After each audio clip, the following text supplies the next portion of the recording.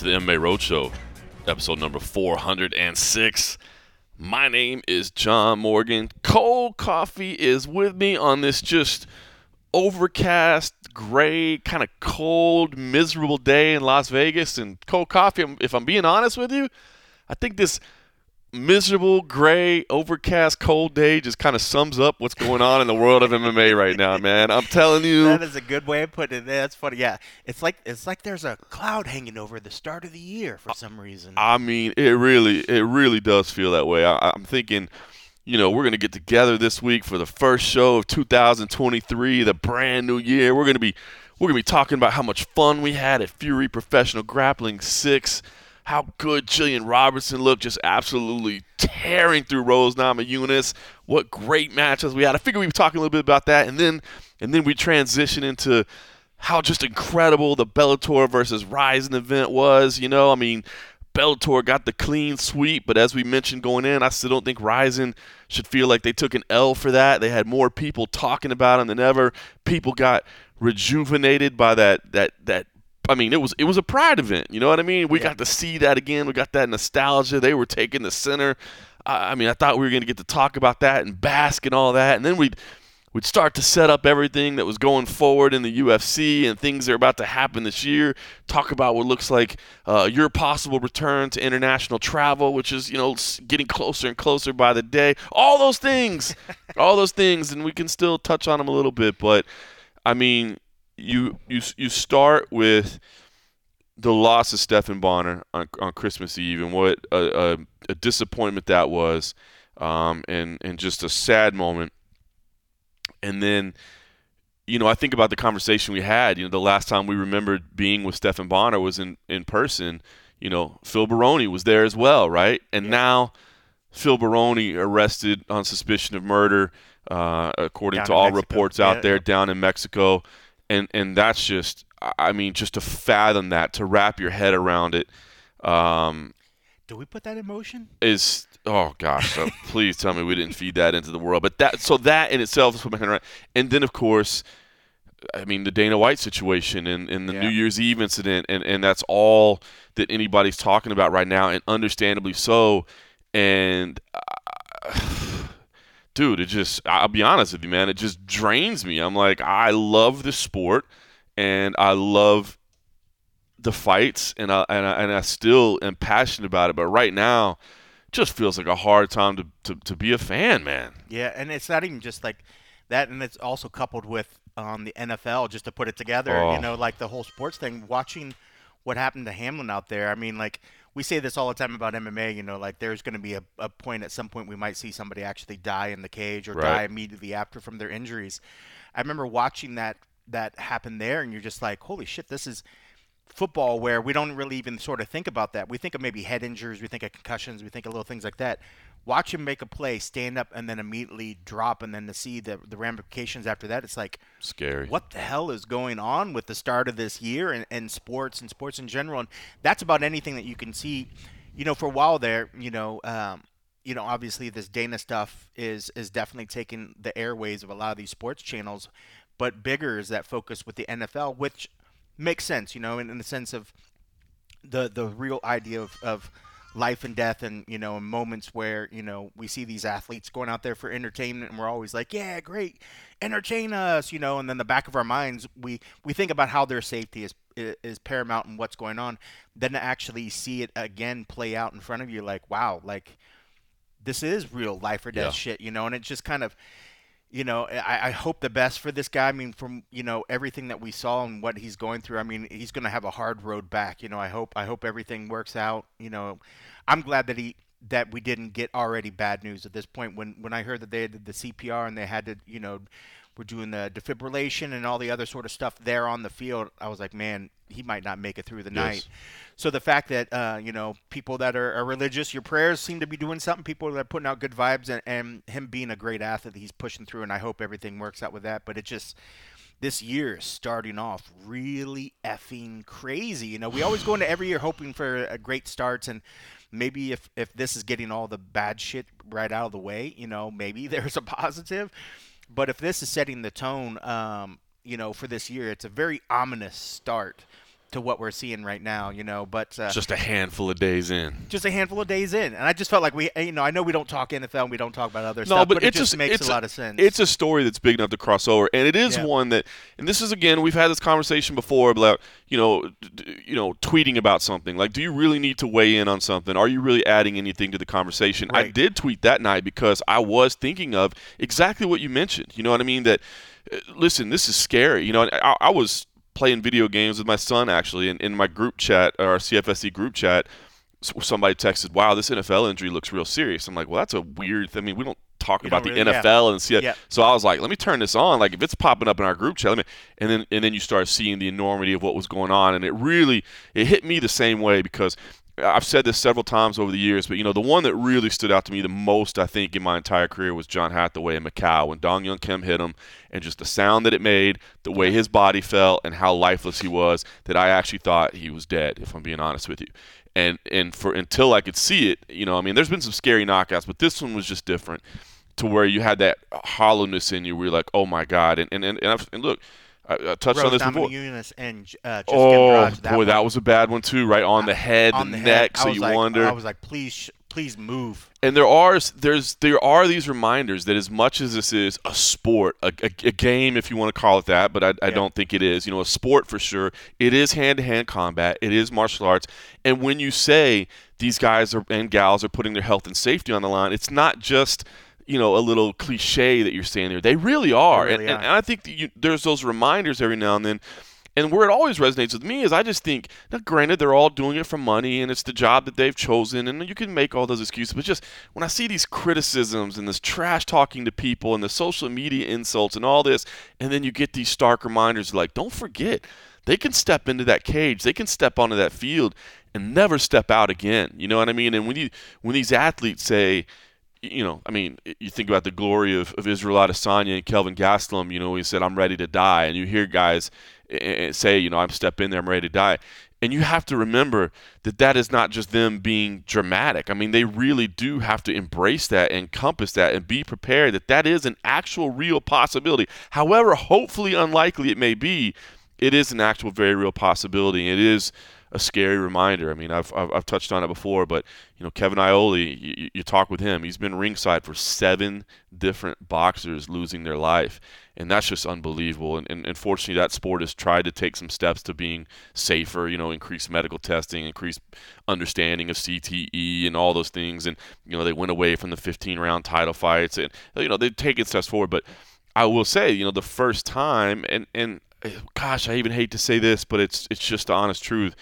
I don't think it's a matter of if. I think it's a matter of when that we have seen. We have seen it on the smaller stage, of course, but I think there'll be a time that we see it at the UFC level or one of these other major levels as well. And it's just a scary thought. And yes, thoughts go out to the entire organization and to the athlete. I mean, that was just a scary situation in the NFL. And as you said, it was like at first I thought for sure Tamar Hamlin was gone, and then you hear, okay, no, he made it through the night, and he's improving in terms of his respirator percentage and all that. So it's like, okay, great, he's not gone, but then you have to come to the very real understanding that just because he's not gone doesn't necessarily mean that like he's going to be back 100%, and he, a not even a talk of playing, but B, just having a normal life moving forward. We don't know if that's even going to be possible, and that's Right. just Yeah, the fact it's that impactful, man. especially when people think, oh well, I hope he can get back to play the game. Like you got to make sure you can function. Yeah, And even like it was, on the interview that you were listening to a second ago. There might be the possibility that this guy's going to need assistance for the rest of his life. 100%. I mean, it really does make it a very somber, thing where we have to keep that in the back of the mind that while we watch these sports and these athletes for our little side, when we have downtime, when you have a little bit of life where you can carve out those moments, and we watch this, and to think that somebody possibly their whole life is going to change in this moment, it just kind of really just brings it down the moment to where you're just like, wow, like every moment is special, every moment in your life, pay attention to your family, pay attention to your health, pay attention to all the important stuff, because at any particular moment, something, crazy or out of the blue can change all that. Um, I don't know. it's such a crazy topic, and I feel like I'm like, man, I feel like going down a rabbit hole, and it's just like, man, I don't want to take the the podcast down into a Debbie Oh, Downer, well, but we it's just always like, try to make this fun, you know what I yeah, mean? We're not today, but sometimes we're cracking some frosty beverages, got a little coffee right now. for many years, for many years, it was a consistent every time. Now we've kind of slowed down a little bit as we're both trying to get a little bit better in life. New Year's Eve fucked me up. New Year's Eve and around Christmas set me back. Set you back a little bit. I can't take hangovers like I used to. Oh, no. Like I did it like Christmas Eve, and I was like, okay, kid, you did okay. And then New Year's Eve, I'm like, I'm not gonna drink. And of course, I ended up drinking, watching like Buckeyes and watch the Michigan, and then I got all sad and like upset about that, and I drank for like 10 hours at a bar. And then And I can't even make fun of you. dude, and then the next day I felt like dog shit, and I haven't even thought about even sniffing alcohol since then. Good for you. So I'm just at this point, I'm like, okay, you had your fun, but I felt like it set me back for days. Like even just like wanting to get into the gym, I still did, but I feel like poop.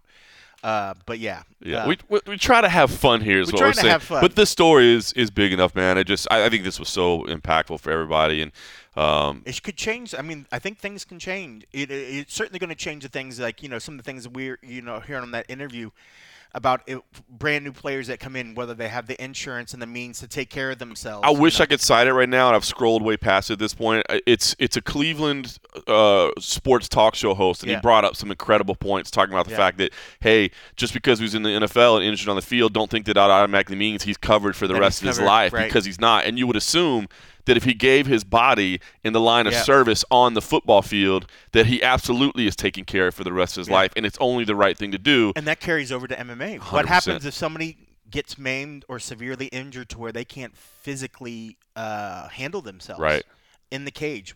What is set out? There's nothing set out by the UFC. They'll say that they're going to pay for their medical. The medical cost is usually the immediate after the fight. But I don't know of anything built in long term for their care, because we've never actually seen it. What if somebody is injured such in a fight that they have to be on, medical support the rest of their life, 25, 30 years? I thought Rose, I was when I said earlier, I was praying for movement. I was hoping for movement. When she took that slam, I immediately thought that she could have been paralyzed the way that she landed on her head. Right. What would have happened at that point? Is the UFC going to step up and say, we're going to provide her with health care, or with a care provider for the rest of her life? And listen, I've never heard anything like that. I think they would try to do their best. You're talking about a former champion, a very popular figure, however, I don't know that there's anything guaranteed. And I'm not saying there's not. I have not read the insurance policy word for word. And you made a good point. A high profile versus prelim guy. If it's somebody on the prelims, throw you some bucks. Are they going to get the same treatment? No, they're not. And this, to me, and again, I don't know that it will, but this story is big enough in the fact that we're talking about an NFL game and we're talking about health and safety. And it looked to me like the entire sports world is focused on this. And this is the kind of stuff that would be addressed in a collective bargaining agreement if mixed martial artists could get together and form an association or union. Now, there's one thing that I've always said, and I've been covering the sport long enough, I've seen enough starts and stops, and I've just kind of lost hope for it, because I've kind of just come to the understanding that what's good for Conor McGregor isn't necessarily the same as what's good for Joe Smith off the street that just trained. And how do you level the playing field to get everybody on the same page? And ultimately, it's because it normally comes down to money. When we're talking about collective bargaining, what are we normally talking about? We're talking about fighter pay. That's what's normally at stake here.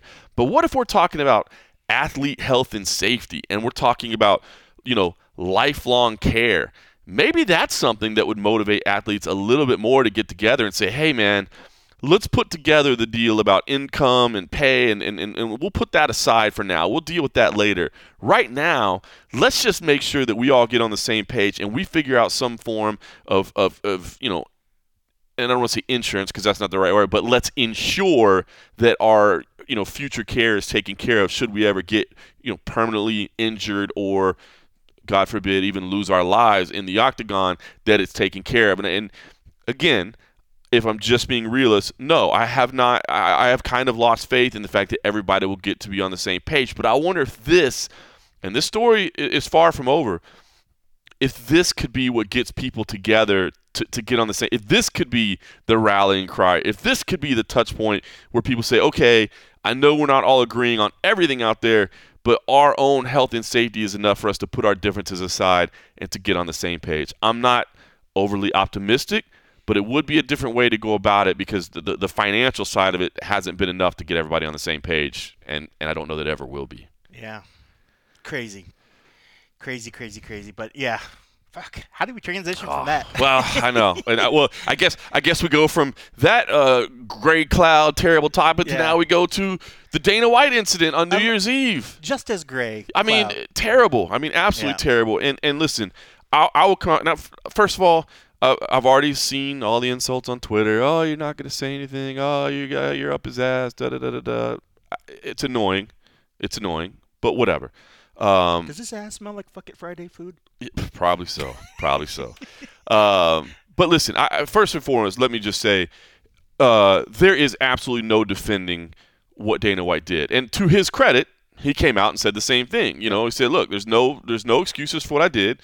Alcohol was involved. However, that doesn't matter. I think, you know, saying that alcohol was involved might just help speak to the state of mind, but it doesn't make anything right. And this crew, and I haven't seen a ton of it, but I have seen a little bit of it where people are saying, well, she hit him first, so it is what it is. Like, no.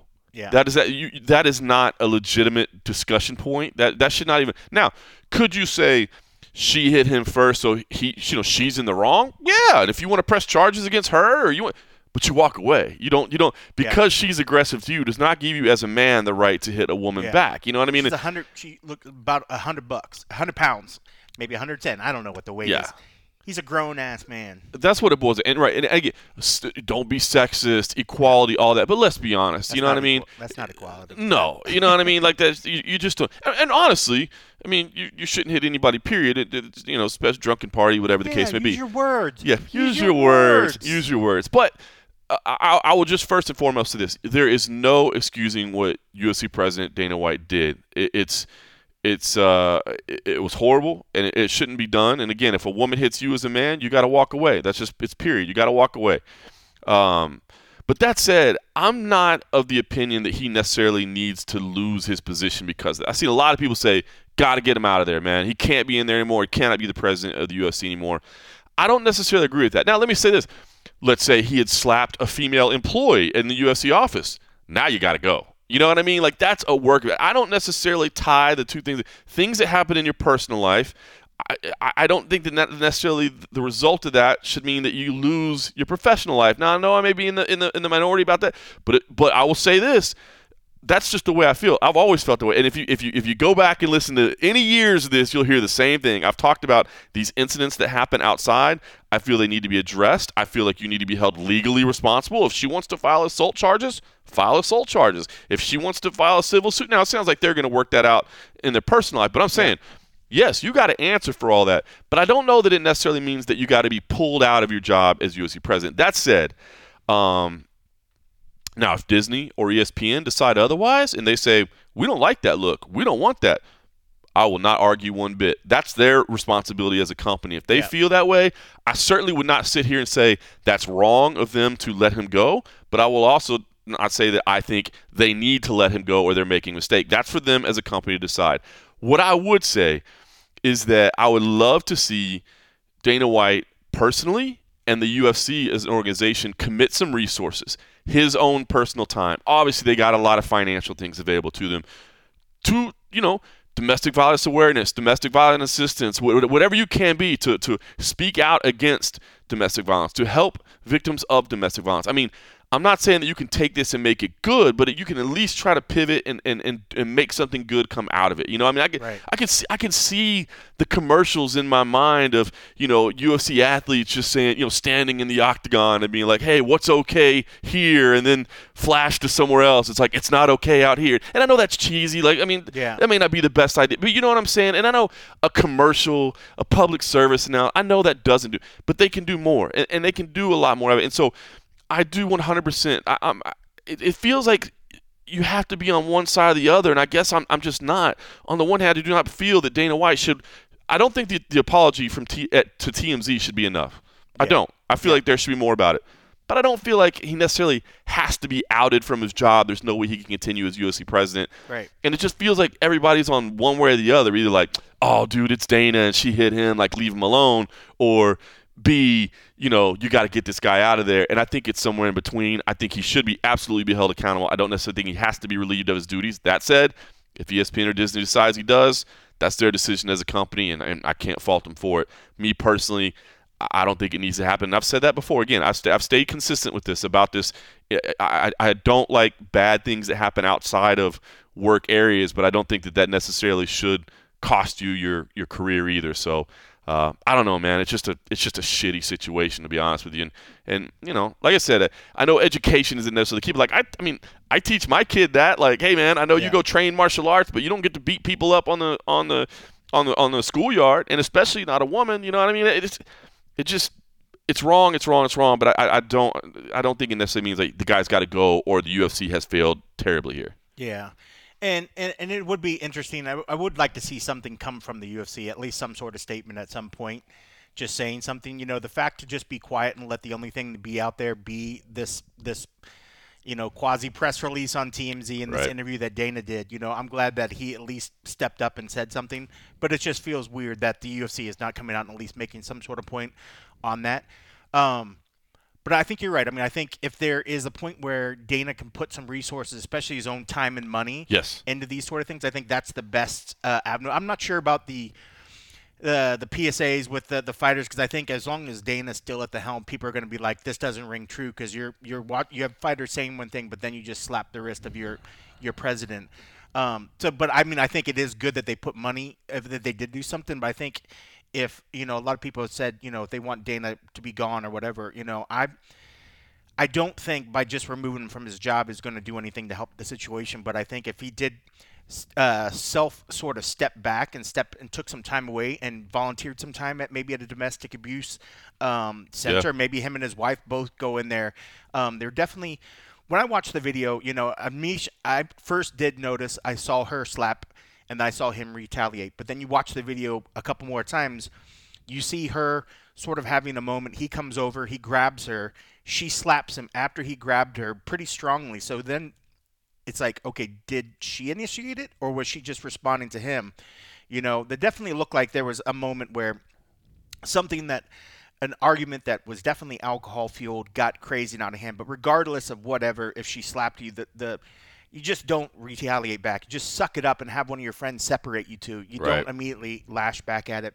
But I would think it'd be a great move if Dana was not the active face of the company right now. Do I say he doesn't need to be the president? No, I'm just saying don't go out and go to press conferences. Don't go out and don't do any PR work unless it's you going out and saying, hey, by the way, I'm going to this domestic violence thing and we're going to spend some time. I'm going to talk to some people.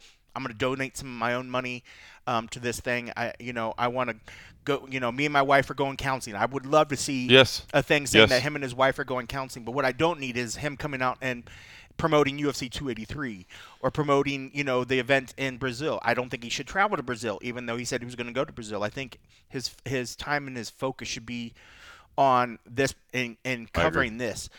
But that doesn't mean he's going to do him any good for just him to lose his job. I think the caveat that you laid there is perfect. Because I heard something, and I saw like Kevin Early had a column. He's like, I think Dana should step away briefly, right? Yeah. And I started thinking about that, and I understand what he's saying. Like, and to his point, Kevin is trying to say he should be held accountable, right? Right. But I started thinking about, what does that mean he steps away? There's events he doesn't go to now. You know what I mean? It's not. So it's like stepping away. Okay, so what? Dana just doesn't show up. So what? It's not like, okay, but we're suspending him without pay. So what? You know what I mean? He doesn't. So that's what kind of bothered me about people saying he needs to step away and be out of the limelight. I'm like, well, what does that accomplish? There's events that he doesn't go to now. It's not like it would be any different. Right. But what you said is spot on. He doesn't. He steps away for a little while, and in the meantime, while he's doing that, the appearances that are made are, hey, by the way, we're going to counseling. Hey, by the way, I'm going. Yeah. Can you imagine? No fuck it Fridays, dude. If you know now, you know. Stop all that stuff. I agree with that. Stop that stuff for a while. My wife, my wife is very involved in the community here in Las Vegas, and twice in the last month or so, and maybe it picks up around the holidays or stuff because people are together, I don't know, but twice she's had to, and I'm not names or anything, but she's had to solicit like food and clothes and household items for women who have had to get out of abusive relationships. You know what I mean? Have made the decision to leave their house, and in both cases it was for the safety of their child, which is scary. I mean, oh my God, I'm gonna get emotional now. Like my wife talking about it, like. hearing that a kid is scared of his dad. You know Yeah. what I mean? Like, Yeah. that's bad. Yeah. That's really bad. But to the point is that, you have these shelters and, you Right. have these. Can you imagine the amount of resources that the UFC and Dana White personally could lend to situations like that Right. where people can get back up on their feet when they have to Right. step out? That's what I want to see, not pull him out of the UFC. That's what I don't get. That guy needs to go from the UFC. What does that accomplish? It Right. doesn't make anything in the world better. It's just you're saying that guy's out. Do something that makes I That don't makes know an actual that difference. makes a difference. That can do Right. something good in the world. I think there's a way to do that, and I mean, it would ugh. certainly be a better spent time, but I agree with. I mean, like he just needs to step away. I mean, that doesn't mean you can't match make behind closed doors. You can't have your board meetings and can't do all the other stuff that you need to do to run the company. But focus on what matters. If you're going to be out publicly facing, you need to be covering and fixing this what happened. You need to one fix your relationship, fix just the public face, because in a sense you just put a huge mark on his career, his legacy. And not that people are like, oh, who cares about Dana's legacy? I mean, but just as anybody, as a person, you make mistakes in your life. If you could fix your mistakes and try to overcome that, you're going to do a lot of good. So, I Yes. mean, I think if he can not worry about, like, as I jokingly said, like the fuck it Fridays, the But who you it's know, so whatever, but it's like so just tone deaf, stay right? away from that stuff. Yeah. It'll be The tone last deaf right thing, now. the last thing you want to do next week is see a fuck it Friday or like a, if you don't know now, you know. It's like, bro, because then all the memes are like, well, bro, what don't we know? What don't we know goes on at home? 100%. All this other stuff. Again, I agree. I don't think just having him walk away is enough, because what does that really do to help the problem? It doesn't do anything to fix the problem. All Yeah. it does is somebody's like, ha ha, yeah, We got him. we got one, We got him. we got him. I would rather him just take time away from the day to day Yeah, operations. would that change the culture of the promotion? Would that help Right. improve anything? Would that? No. No, you got to. You just have a very rich man who will live his extravagant Yeah. life anyway. Right. Would he be any more encouraged to actually, if it's like, hey, we're going to let you stick around, but you got to do this to show us you're serious about this. You got to go to counseling. Right. You got to take part in community service. Like, that to me is way better than saying, you know what, dude, you're out. Now go take your super wealthy ass and go sit on your yacht and regret all of this. Yeah. You know what I mean? Like, oh, I'll be all right, thanks. No. Prove to me you want to stick around. You know what I mean? And what would be great is if they immediately just jumped on it and started doing that, this people would stop talking about it. Right. It's gonna be on the airwaves. It's gonna be people are gonna be talking about, because people are like, we don't. People are just mad. People are angry. People saw something that totally disgusts them. They want to see a fix to it. Right.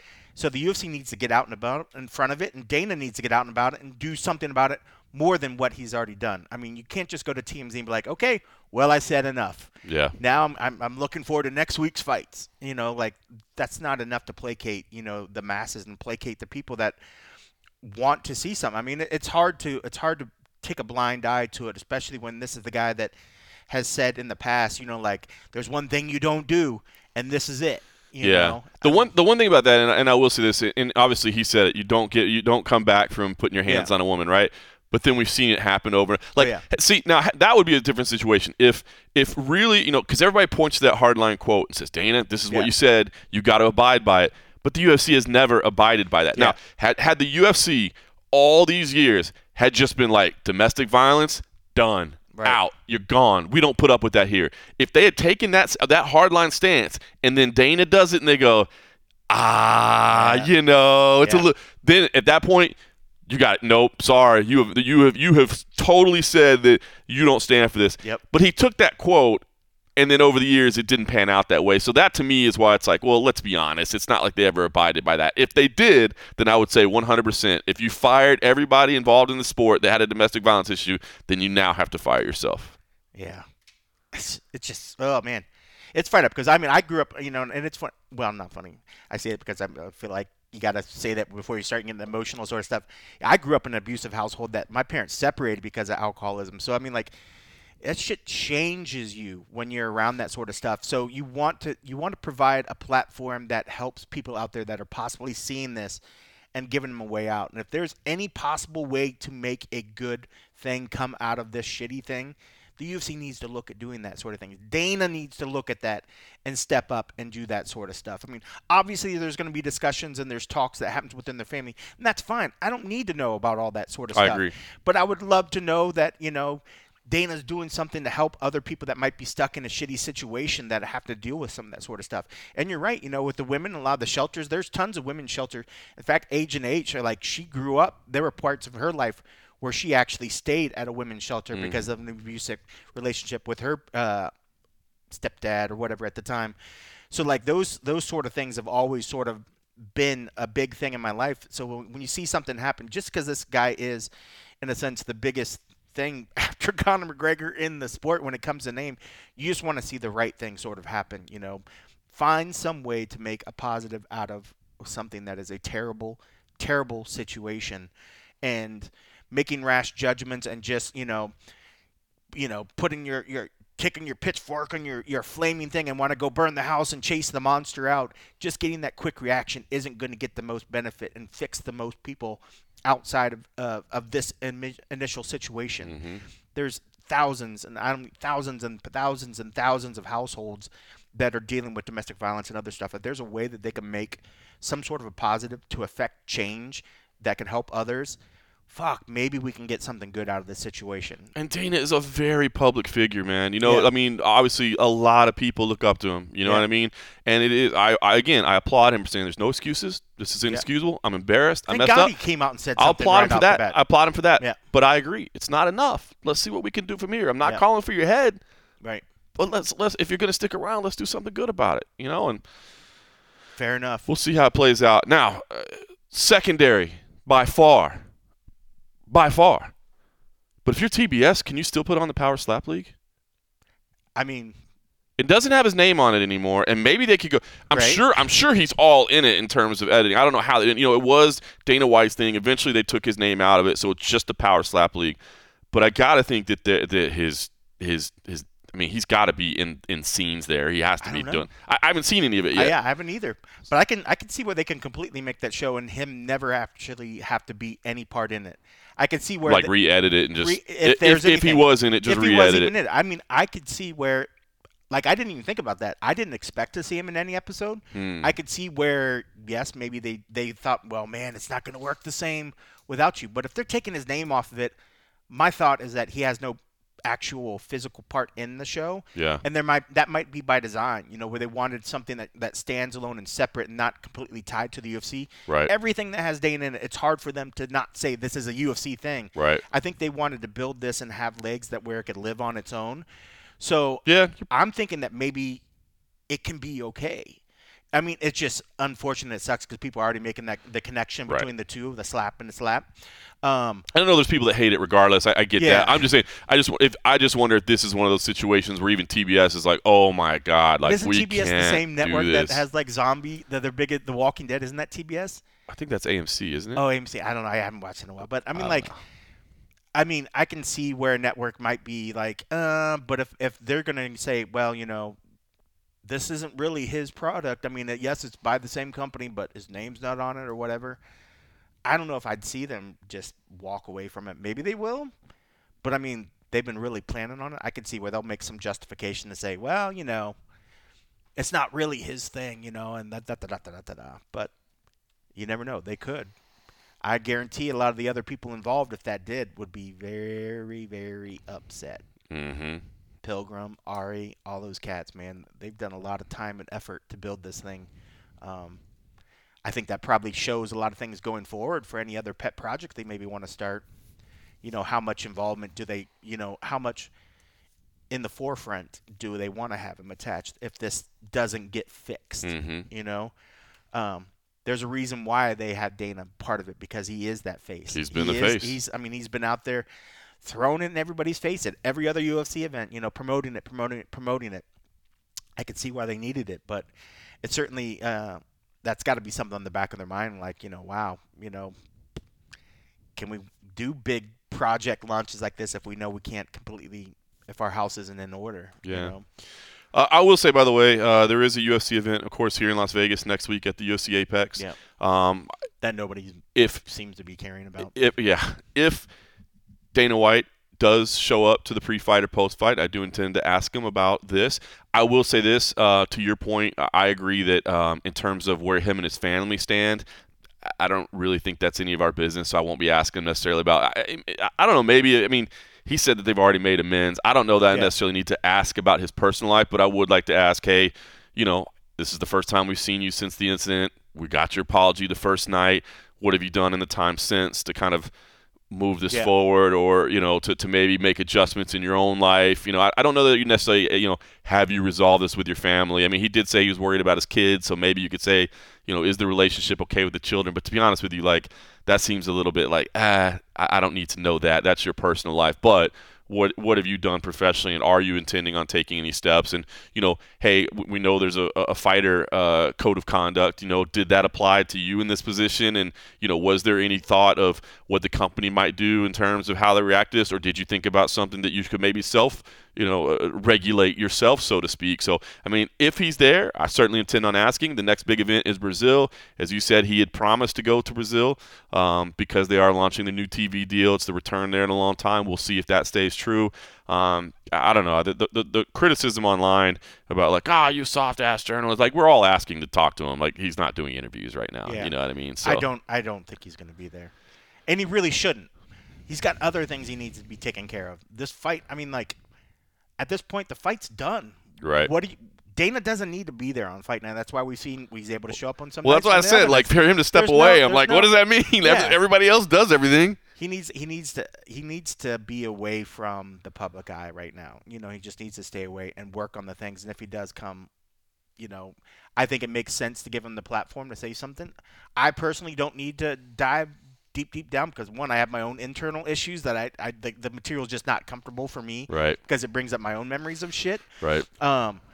But it doesn't mean I'm gonna not record it if somebody asks the questions, and it should be good to give him that platform. But I mean, do we need to be that guy that couldn't drop the Stipe Miocic, heavyweight question in the back to just be an ass, and keep driving? Because then at that point, then the night just shuts down, Right. Because then at that point, we might not get any other answers. I mean, I think you got to ask it if he shows up, but also don't drive it to the point where nothing else is able to be asked because he'll get upset and just leave or whatever. And I'll say this, and I think anybody that listens to this podcast probably knows, because we've talked about this a little bit before, but, like, press conferences are the worst place to ask a question where you want a real answer, okay? Yeah. For a number. Now, I will say the post-fight ones, like at the Apex, where it's a little bit smaller, or even at the pay-per-views where it's just where it's not the big audience thing. But when you're talking about the big stage, the dais, the crowd, that is the worst place to ask a question if you want a real answer. Number one, Dana can't hear very well, and he can kind of use that as an excuse to just be like, what? I don't even, and give a different answer.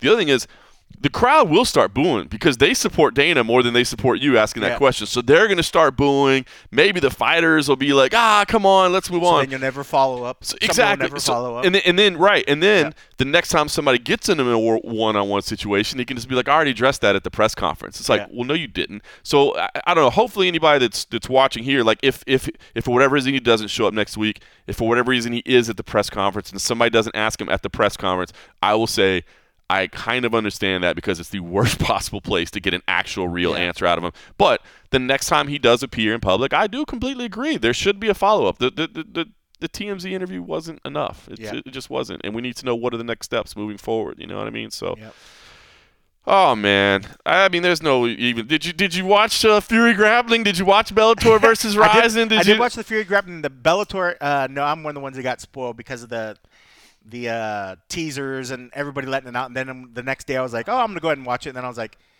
well, I don't care anymore. Yeah. I was like, it's already over. And then I kind of forgot about it. And then I was like, I could get that. And I was like, I don't care. Yeah. It's so weird though, right? Like, even those stuff that we care about, like when it's not live, it's like, I got other stuff going on. And I feel so bad. I certainly cared about when it happened. I was like, what? Should I try to pirate? Should I whatever? And I was like, just stop. Oh, I got into such a battle. I was on a plane and I needed to be sleeping because I was still up from the grappling event on the way home. I fell asleep at like 5 o'clock on New Year's Eve, dude. That's gone for the night. I'd been up for like 36 hours.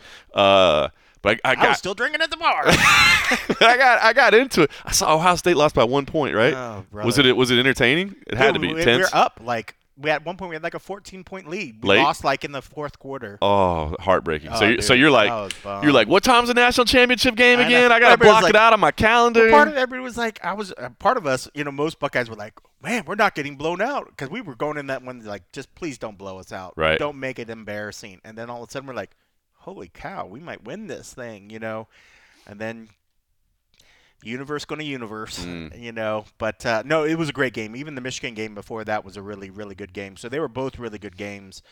Big Ten represented, but man, yeah, we fell short at the end, and I was just heartbroken. I mean, it came down to like a 50-yard field goal, and the guy got a bad hold, and then the kick was even worse. It was like flying, like horizontal spinning. It was just as soon as it left, we were just like,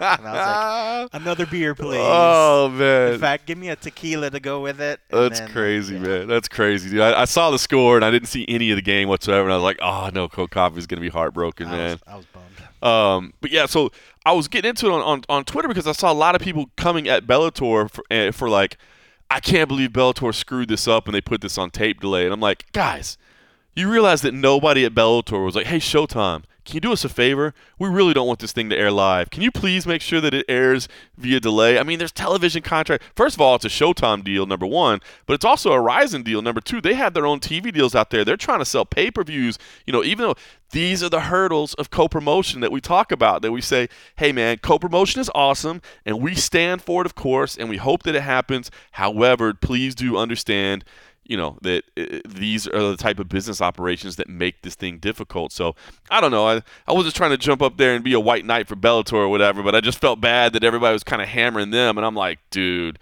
I know everybody at Bellator right now can't say a damn thing publicly, but in their heart, they were all like, you don't think we want this thing on live as well? But, but we can't. But I love the event, man. And I don't know. I thought the cautionary tale that you gave last week was so spot on, where it's like, because I said coming in, look, I think this could be a Bellator sweep, although I do think that Archuleta and McKee are in for the toughest fights. I think it played out that way. I think that proved to be the case. But it went 5-0. But, you said it spot on, which was if it goes 5-0 either way, don't slam the other organization. You know what I mean? Like, good on them that they all agreed to do this. And I did watch it via tape delay. I will say it certainly did take the excitement out of it. You're 100% right. Avoiding spoilers it was impossible. Is impossible. Well, especially if you have your own messaging chat from your coworkers. And I was like, I can't turn that off. And I was like, well, I give up. We did talk last week about the co-promotion thing. And we talked about I just thought it was kind of interesting because a day ago this article came out about why Dana doesn't co-promote and stuff. And Bloody Elbow came out with an article yesterday talking about an interview that McCarthy did where they asked why Dana doesn't do co-promotions, and he said he did try it with Pride, right? Back with Chuck Liddell and Rico Rodriguez and things like that, and he didn't get anything in return. They said, "Oh, we're going to send over Sakuraba." They never did, and so he was like, "I got burned. I'm not going to allow someone to burn me again." 100%. 100%. So just kind of like what we said before. One, he knows they're the A side and doesn't need to do it, but I mean, you put all your heart in that, and that was probably something he put his heart and soul into, especially back in those days. Oh yeah. He probably was like, "Dude, this is the greatest thing ever," and then had it completely shit on him, and then he was just like, "Never again." Yep. That's like getting, that first time a woman breaks your heart, and you're like, "I'm never going to open up my heart again. I'm never going to love again." So true. So true. Nah, but I praise Bellator and Ryzen for doing this, and I hope it leads to more co-promotions throughout the sport, because I think it's only great. And it was so great to see the whole end of year thing and just how excited everybody was. I mean, Archuleta's walk-in was something else. Both of their and walk-ins were crazy. McKee with the $100,000 samurai suit. I was like, what? That shit was dope. It did look good. I don't know. Dope. I was like, I don't know if it looked $100K good. I was like, if he wore that as Halloween for the rest of his life, he's still not going to get $100,000 worth out of it. He did say, so I interviewed him this week. I know he talked to a lot of people, but he did say, and I'm not sure if he repeated it everywhere. I know he mentioned the $100,000 suit, but he said that, like, he's going to set it up in his man cave, and he said he got, like, all the athletes to autograph, like, the book, like, and he's going to cut the pages out with their autographs and, like, frame it behind it. And Thank God you said book. I was going to say, if they signed the suit, I would just be like, bro, Sit down. Let's talk. Let's talk about Yeah. value and keeping things with a value real quick. Oh no, man! So it was cool, man. AJ McKee, he wanted to go all out, and he did it. But So yeah, good for Bellator, man. They showed up, man, and I know Coker. You could see in his face just how oh, proud he was. proud, yeah. Dude, that trophy that they had at the end, how effing cool was that? Now, okay, now this is going to be silly of me, right? But as they're sitting there, the thought that did cross my mind is, how the hell do you get that home? Oh, you don't. It just stays there. It's going to stay there. Okay. I would imagine. Well, maybe they'll change it. Maybe that'll be the trophy that passes. But Right. I mean, granted, yes, silly. They have the means. They could chip it back. But I mean, like, geez. I know the cost of delivering the trophy. Just like, here, why don't you just leave it here and Yeah. just know that engrave my name on it and keep it here. You know, what I mean? We'll just trade it every year. Go back and forth. We'll just change the plate or something. You know what's going to be funny is, so here's what's going to be interesting. I'm interested to see, because it did feel like there was positive fan reaction about this. Like, people were excited about it. That's what they were. Now, when Ryzen comes to the U.S., do you think there's even going to be close to the amount of excitement? Because at that point, you're no longer talking about fighting in a ring. You're no longer talking about being in Japan on New Year's Eve. Now you're just talking about 5 dudes from this Japanese organization coming over. It's the organization. It's the strength of the promotion. Yeah. Like they were in the perfect area that had a great fan base, and that's what we said about co-promotions, being able to introduce somebody to your fan base. Ryzen's got a huge fan base over there. Bellator, you come back to the States, then it's back to the number 2. I know. I mean, just look at any Bellator fight. It's not like a Bellator event. Their great big tentpole events are very, very cool. Adding Ryzen fighters is not going to change. It's not going to do anything for it. It's not going to change that level already, because most people were like, "Who?" I know. I know. I would love to see it, and it makes sense just to be in. It just fairness dawned to on do me it thinking back about and that. forth, Because they want to come over here because, hey, we want to do it in a Bellator cage, but it really did dawn on me. Maybe they should go back over to Japan and have Bellator put on the event in Japan. Maybe that would be the better play. That would be a better play. Like, hey, it's a Bellator cage. We're doing the production. We're doing our stuff, but it's in Japan. That might be the better play, right? Because then there would still, and then no take delay because it's their event. Because it's Bellator's event. I think that's probably the play. That would be the smarter play. If you bring him to the United States, I agree. Because I was like, the whole thing about this event was it was awesome in theory and all that, but at the end of the day, most people didn't really know who the opponents were. You know what I mean? 100%. So if you bring him back over here, I just don't think it'll work. I don't think it'll work. I think it makes sense to keep it over there, but yeah, to swap who's actually in the league. But we get to air it live. It's our cage. It's our production. It's on Showtime. It's whatever. That might be tough. I mean, because they might still try to push back, like, without our market, without our broadcast deals, is it really going to do well in the state as well? Because all that lead up and stuff is going to be on the networks over there. Yep.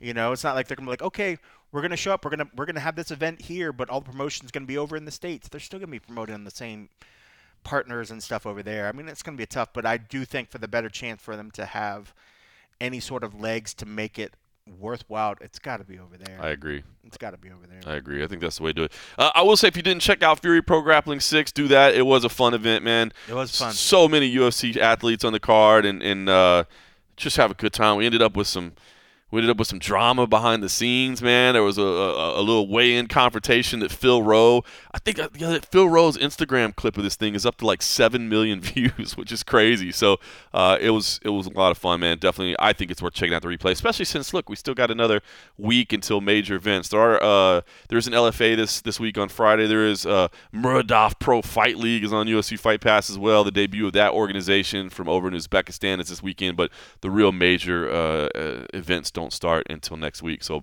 maybe it's worth checking out your time. Now, listen, I've been going back and forth on my ideas as to whether or not we should be airing guest interviews and that sort of thing, but I wanted to share this one with you because I had a chance to speak to Jeremy Luchau, who is somebody that I have known for a long time, who's a manager working with Iridium Sports. And I met him years and years and years ago, over a dozen years ago, as part of Tachi Palace Fights. I actually broadcast a couple of events out there, and we covered it in the early days of MMA Junkie. And so what I wanted to do was play that because I think there was some really interesting discussion points to be had about the business as a whole, and just, man, what it takes to get athletes from something small to something big, which is really a passion of his, and you'll hear about this. I love the passion that he brings to the table because it really mimics my own in a lot of ways. I think, finding grassroots athletes and seeing them chase their dream, that's what we get to do at CFFC. I absolutely love it. So here is my conversation with Jeremy Luchau. It is my old friend, Jeremy Luchau, the managing partner of Iridium Sports Agency. And Jeremy, man, you have played, I think, pretty much every role there is to play in this sport. But, man, did you ever see yourself being in the position that you're in now? Was this something you were ever working towards? Not something I was working towards. I just really, when I first started doing MMA, I just kind of just enjoyed the people and, and enjoyed the sport and just made a lot of friends, and it kind of made work real easy. You know what I mean? It's funny that you say that because I always joke with people that I've done everything in MMA minus ring girl. You have, man, and it's crazy, right? The way this journey started is it accurate? You were a reporter at the time, and you took an amateur fight just to write about it, and that's what triggered all of this. Yeah, I was a reporter for the Hanford Sentinel newspaper. Christian Printup would often call and looking for sports coverage. I mean, this is 15, 16 years ago. You know what I mean? There wasn't a lot of MMA sports coverage at the time. Um, and one of the days he just was like, "Hey man, I got this idea. We're gonna have you train for a fight. You know what I mean? You could record it in the newspaper." And I was like, "Man, I don't know. I've never done anything remotely close to this. I was a football guy. You know what I mean? Soccer and stuff." And I reached out to my editor, and he was like, "Man, it's a great idea. Like you should do it." So I actually trained for 18 months, and I lost, I think, like 60 pounds, and trained for 18 months at several different gyms. I did like lots of, different types of storylines along the way during that time. And I actually fought professionally my first fight. And then I did it two other times, and then it got beyond the point of it being a story anymore. Like if I'm going to continue doing this, I need to really devote time to it. And I just didn't have the time because I had kids. So I was just like, man, let me move on to something else, you know what I mean, in the sport and see if I could do it. And at that time, Christian asked if I would come work at Tachi in their events department and, kind of specialize in mixed martial arts for them. So that's what I did. And obviously that's where our paths first crossed with the Tachi Palace fights. I mean, obviously the legendary former home of the WEC, but then you guys were operating events. And by the way, I mean, we broadcasted a few of them when I was still with MMA Junkie at the time, and I Mm-hmm. thought we put on a couple of really, really good cards. But man, can you just talk about, because I think there's probably well, I know there is a generation of people that just don't understand. That's kind of like hallowed ground, man. I mean, there were some amazing fights out there. What was that time of your life like for you? I mean, honestly, like, I, I kind of didn't know what was going on, right? Like, it was Christian left the palace, and they were like, "Hey, we need someone to continue doing MMA," and I had only been working there for maybe 8 or 9 months. You know what I mean? And I was still very new to the sport. So I kind of liken it to like I got to kind of learn on the job and learn as a fly as I went. But at the same time, there was lots of tradition there. You know what I mean? I had lots of people's brains that I could pick. You know what I mean? And people were very serious about like, hey, don't mess us up, man. You know what I mean? There's a lot of tradition here. The fights have been going on for a long time here. We expect high level fights here. And so I just did a lot. I just immersed myself in like lots of video, and I started watching video of fights all over the country, and I would just scout guys and try to get guys to come out to Tachi to fight because I wanted the best guys possible there. And it was a little different setup there. It's kind of like you're it wasn't my money, you know what I'm saying, right? It's the casino's money, you know what I'm saying? So it's like it was designed as a marketing tool, not really as a guy.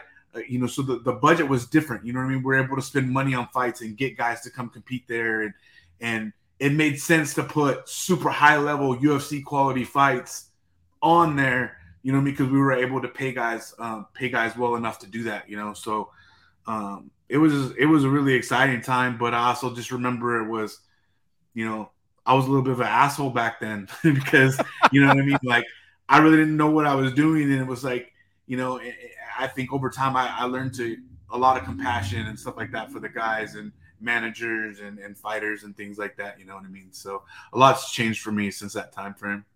I love it. Hey, we had the best flyweight division in the world for a little bit. Yeah, yeah, absolutely. You know what I mean? And that was one of Christian Printup's babies. You know what I mean? That was something that he really wanted to have there. And it just so happened through that process, I got to meet a lot of those guys, and they were great guys. And I was just like, man, I'm going to continue this. You know what I mean? I'm going to continue try to push for this division. Pretty incredible, man. It's still, I'll be honest with you, it's still one of my favorite divisions. Now, obviously, no longer with that organization, but you still are promoting fights at this point, right? 559 fights. Look, not an easy job, right? The job of promoter and running an organization, at any level. But I mean, is that something that you've done, as a business interest or more of a passion interest? I do it strictly for the community, and I do it strictly for my staff at this point. I never thought that I would get to the position that I am with Jason at Iridium, to where like you could actually make money make a living doing this. You know what I mean? So I don't really need to do 559 fights anymore. But the people that have been with me for 5, 6, 7, 8 years, those people do still need it. You know what I mean? So. And I think it's something that the community still needs. There's not a lot of fights in the area anymore. I know that A1 is coming back and doing a show at Tachi, but there hasn't been a lot of professional fights in the area, and it's just something I really love and enjoy, developing talent. Like that's like my passion, and so to be able to work with guys at the lowest of levels and say, hey man, getting your blood work on time might be the most important thing you do this fight camp. You know what I mean? Or hey, speaking to this media outlet and being there on time for an interview might be one of the most important things that you do this fight camp. I think there's so much more to mixed martial arts than going to practice every day, eating right, weighing in, and fighting. You know what I mean? And people really just don't know how important all the things outside of that can be to a promoter, which is the guy that's paying you, right? And the guy that wants you on the shows. You know what I mean? So I really try to give my guys at 559 Fights an inside look on what promoters are really wanting, so that they can develop good habits, so that when they do go fight professionally, I always have promoters call me up like, man, this is the most professional guy on the card, man. His medicals were done 3 days after he signed his contract, So those are the types of guys that I try to build and create for not only Iridium, but, moving on to the next level as well. That's so awesome, man. That's such great insight, man. And that's the truth. It's maybe not the most exciting part of the sport, right? But it's such a valuable part of it. And you talk about developing talent. I mean, you guys have placed over 100 athletes into the UFC, which is pretty phenomenal. And I think you touched on it a lot there, but I guess I kind of wanted to ask you what I guess your mindset is, your approach. Like, how do you guide? Because, boy, I think there's a big difference between just, getting a guy fights and finding them a place to compete versus actually managing somebody's career and developing them, right? There's a huge difference there. So I guess, you touched on some of the important things there, but what is kind of your mindset, your philosophy, and how you guide somebody from regional level to, I'm going to get them into the UFC or one of the other major organizations? Right. I think the special thing about Jason and I when we came together was that there were so many high-level managers at the time that were dealing with the top of the top, the cream of the crop guys, right? So to find where our value was and where we could, kind of carve out our little spot in the MMA world was really focusing on developing talent at the regional level. And to Jason's credit, it was kind of his vision at the time and just something I was passionate about. We went all in on that. You know what I mean? And I think going all in on, hey, we're not going to chase after the 10-1 guys. We're going to try to get with this 1-0 kid or, this 2-0 kid or whatever the case may be. We went all in on that. And so really it was about developing relationships, right? Starting to work with guys when they're young, when they actually need the help. I mean, a guy doesn't really need that much help getting into the UFC when he's 10-0. A guy needs help when he's 1-0. You know what I mean? So really at that time, and even to this day, you know what I mean? Our focus is on, hey, let's find the high quality characters, guys that are willing to invest in getting medicals done on time, guys that are willing to invest in learning how to speak to the media, working on their social media skills, all these other aspects outside of fighting, and we've done a good job. And I think that's why we have over 100 guys, right? Because we invested in those guys, and those are the guys that came up with us. You know what I mean? There's a lot of agencies out there that are they're fighting agencies, right? They put your name on an email list, you know what I'm saying? And that's great if that's what works for you, you know what I mean? But for some athletes, that doesn't work for them. You know what I mean? They need some attention. They need someone saying, "Hey, man, this is the reason why we're picking these fights for you, or why we think you should take less money to fight this guy versus taking more money to fight that guy." And be able to give those guys the explanations. I think there's so many guys right now, so many agencies out there that don't really give those explanations to guys because they don't have the time. And fortunately for Jason and I, this is all we do. You know what I mean? We're not doing selling cars on the side or doing real estate or, whatever the case may be. So I have time to speak to 40, 50 guys a day and tell them why, hey, this is why we're doing this and why we're making these moves. That's so awesome, man. And I know that you're also, like you said, you're always looking for talent that you can develop. So you're looking at guys that aren't even in mixed martial arts yet, right? I mean, you're looking at collegiate wrestling. And, oh, by the way, just so I can make myself feel old, your son is wrestling in college right now. Am I accurate with that? Like, yeah, I remember this man in like elementary school, and now it's insane. Right. Yeah, I think I always have been looking at collegiate wrestling and looking for athletes over there. But it was hard to develop relationships with those guys because, being in college, they couldn't really talk to us too much. You know what I mean? There wasn't a lot we could do for them. And then from there, they were going on and pursuing their Olympic dreams and stuff like that. So now with the opening of all these NIL deals, we're able to reach these guys at an earlier stage in their career, develop a relationship with them, offer protection in a way too, because some of these guys don't know what they're signing, right? They're signing deals and signing their image and likeness away forever, you know what I mean, for a $50 deal, and they have no idea what they're signing. So being able to step in, give these guys that protection now, and start their crossover with mixed martial arts so much earlier, right? We're doing camp series now where we're going to have our athletes do summer camps over the years, but we're putting them in strategic places where now our high-end wrestling guys are going to be able to cross-train at certain mixed martial arts gyms, you know what I mean? To see, hey, this is something that I want to pursue, or this is not something that I want to pursue, you know what I mean? But just giving a lot of those guys those opportunities to see that and start feeling it at an early age, getting some of that cross-training early on. But most importantly, in anything, developing a relationship. This is the relationship business, So we're developing relationships with top-tier athletes now, coming right out of high school, and we're able to help these guys and get them to the next level in the sport. It's so awesome to see. And Jeremy, you tell me, because I deal with more of the athletes than the coaches, but there was a day you talk about, early days, the collegiate wrestling programs, like the coaches, they shunned mixed martial arts, right? They didn't want to talk about it.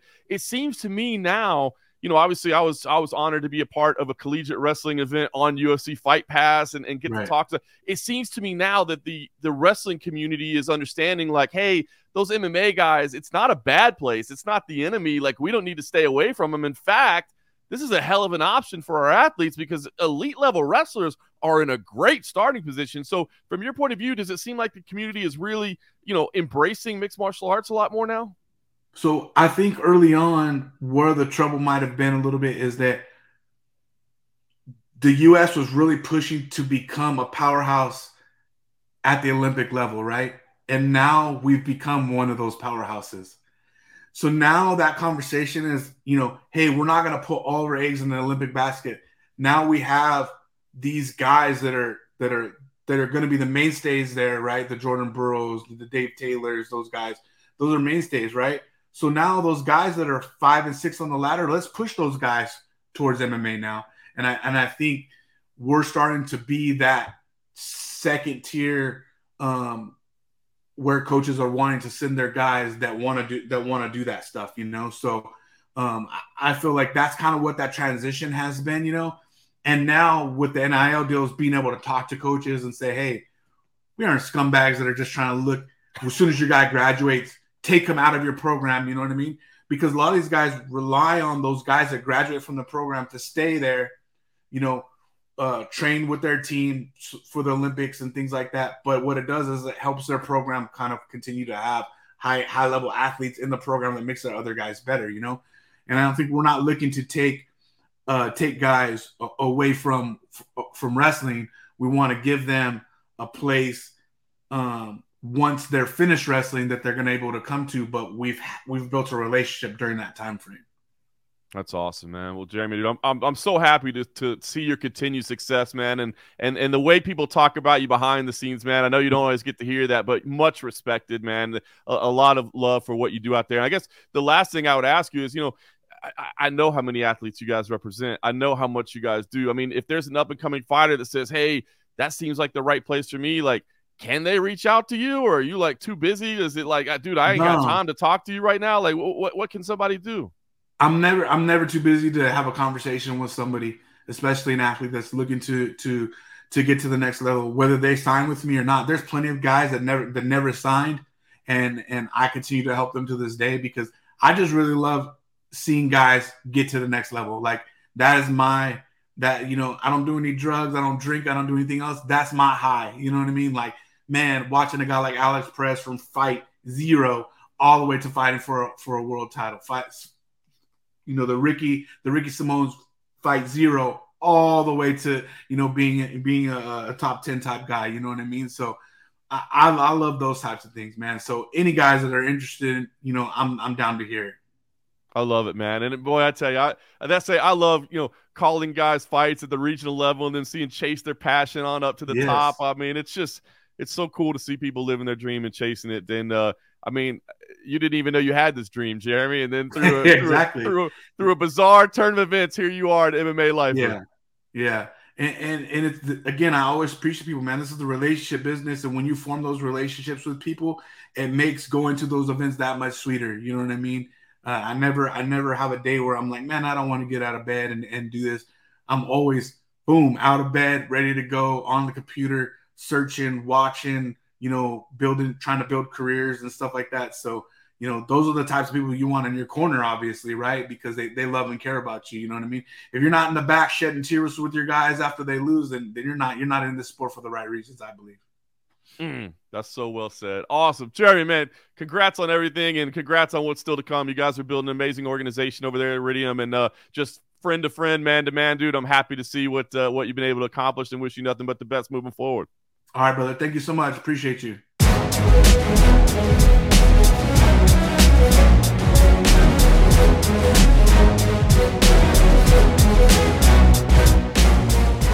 All right, that was Jeremy Luchau of Iridium Sports Agency.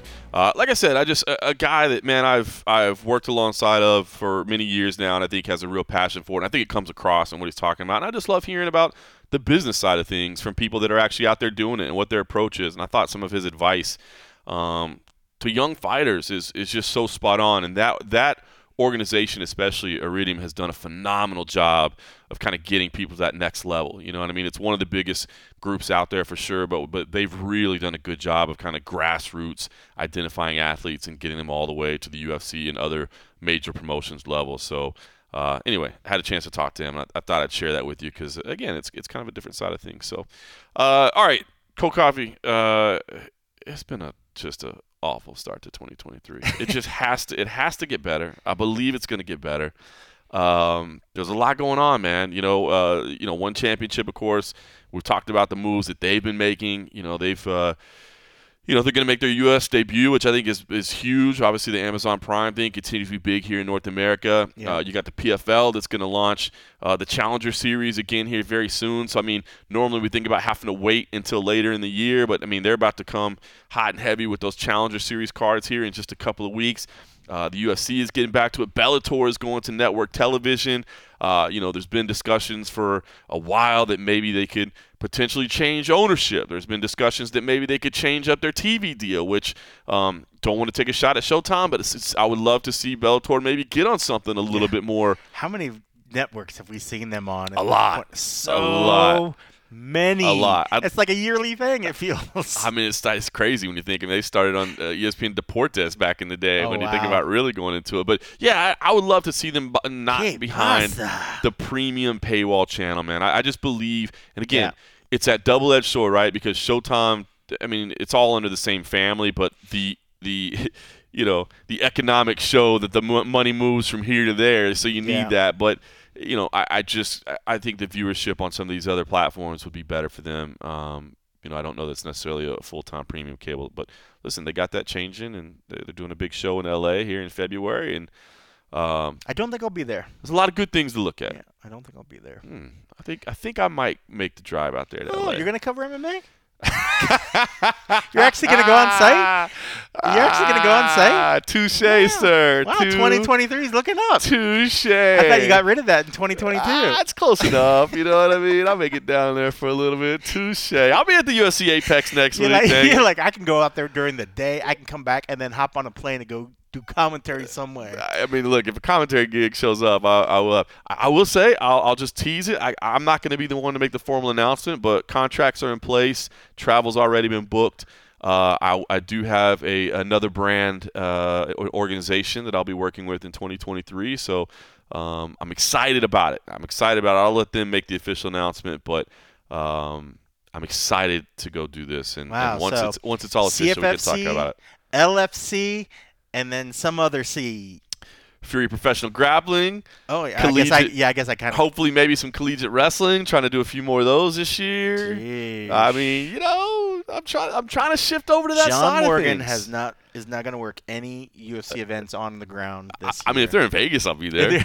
As long as I don't have a commentary gig going.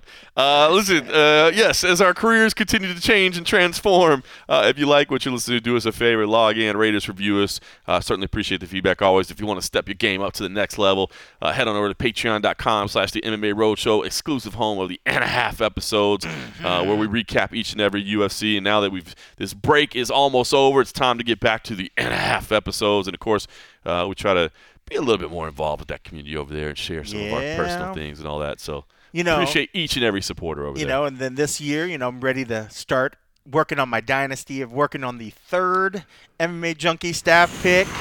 They really surprised me. Actually, yesterday they sent out a little tweet, but it's funny. It went into our social media chat. They're like, "Got a fun graphic coming out," and I'm thinking like, "Oh man, what is this gonna be? What is this gonna be?" And then they really surprised me. So they put it out there that I was the first two-time winner, I believe. So we started picking in late 2011. So we were purchased. Actually, it might have been 2000. I don't think we did because we were purchased by Gannett in 2011. It's easy to remember because the date that we signed the paperwork was 11/11/11. So it was super easy. November 11th, 2011. And I think they made us start doing picks. And I will say, I'll be honest with you, they made us start doing picks. Like me and Dan Stupp never wanted to do picks. We were just like, hey, man, it's not really necessary. And they were like, no, you got to do picks. And I think 2012 was the year we started doing picks. And until this year, there had never been a two-time winner of the MMA Junkie Stat Picks until Cold Coffee got it done. I'm telling you. And then they put that tweet out, and it's funny. Then Anik laid in, and I didn't even think about that. He said I was 100 picks over 500%. Pretty solid. That's solid. That's solid. I mean, listen, every year, if I go back to I picked obviously from 2012 to 2022. Yeah. I think I counted it out before I left because I was kind of curious as I was leaving. I was like, let me get all these, but I still have access to the to the documents, and it totaled out to like 65.5% over the course of 10 years. That's crazy. You know what I mean? Which I would think, from a gambling perspective, could be profitable. That's pretty good. But here we go back to the story of I've never felt comfortable gambling because I always was like, this seems like a moral issue to me that a journalist shouldn't necessarily, not because I felt it was a moral issue, but just because like I then knew there was no way I could come be unbiased about what I saw because like my money's invested in it. Like I now have a vested interest in this. Yeah. And I never did it. And now, of course, never once, again, as I said before, I'll just claim, not claim ignorance. I'll admit ignorance. Never realizing there was a thing that was like, if you have non-public information, you are not legally allowed to bet on fights. I just thought that was always, bro, you got better sources than most, so you know what I mean? If you heard some stuff, tell the line makers they better get the same sources you do, you know what I mean? So, but man, all that story is going to continue to unfold in 2023, of course, but all that aside, you weren't betting, you were just putting your reputation on the line, just making these picks. Two-time champion. It's funny because after Anik responded to, I think I got like 100 new followers, which for me is like, that's normally like 5 years worth of new followers. 100 followers. Wait until the first time they give a show and hear your analysis, and you're like, that's why I picked them. Why'd you pick that one female fight? Oh, that was mine. They're like, this is the dude we're following? If you followed me for your gambling picks, it's probably not the smartest move. I mean, unless you want my pervy you picks. have a track record of success. It's just true. if you really dive into the process, you might, like, the amount of time that Cold Coffee spends breaking down film versus the amount of time Dan Tom does, there's probably a minor difference in process. There's a slightly different, but hey, I mean, everybody's got their winning ways. You know? I love it, man. I love it. Well, congratulations to you. And now, dude, that. I mean, you could go for the back-to-back. You could go for the first three-time winner. Both. Dynasty. Both. Dynasty time. Being built here. Let's do this. Well, listen, it's still gray and cold outside, yeah. but somehow I have found a way to not be in such a gloomy place right now. I believe That's 2023 is going to be looking up. Yes. And we did start gloomy. Now I'm feeling positive. I'm feeling better now. Feeling better now. We talked it all out. It was a good therapy session. We appreciate you joining in. Hopefully it helped you all as well. Hopefully this year improves. And thanks for listening.